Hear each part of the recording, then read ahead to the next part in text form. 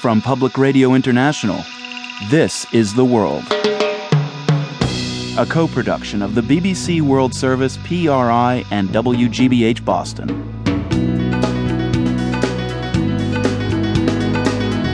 It's Wednesday, May 11th. I'm Marco Werman.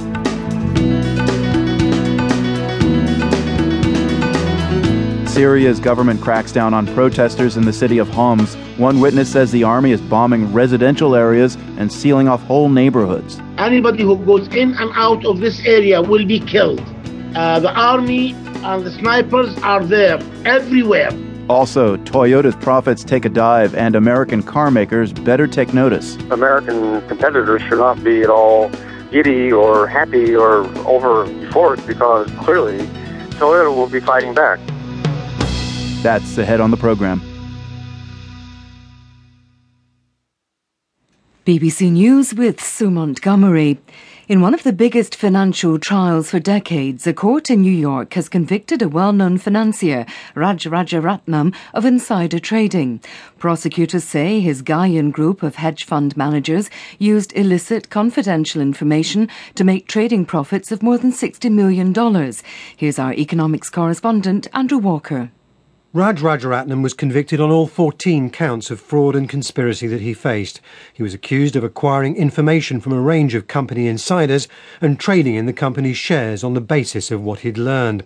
Prosecutors argued that he in effect made money at the expense of other investors who did not have the inside information. The evidence against him came in the form of phone taps and testimony from former colleagues. He remains on bail for now, but faces up to 25 years in prison when he's sentenced. New research suggests that almost 50 women are raped in the Democratic Republic of Congo every hour, a figure which adds up to 400,000 in a year. Thomas Hubert reports from Kinshasa. The authors extrapolated results from a 2007 health survey of 10,000 women between the ages of 15 and 49 by combining them with population estimates, all sourced from Congolese government services and supported by international donors. They also calculated that even larger numbers of women reported having been forced to have sex by their partners.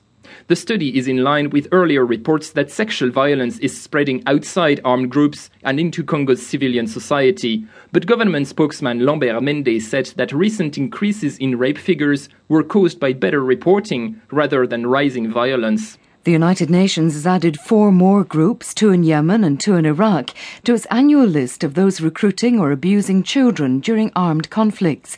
The UN Special Representative, Radhika Kumaraswamy, told the BBC that during the recent civil war in Yemen, up to 15% of the pro-government militia and 20% of the Houthi rebel force was made up of children.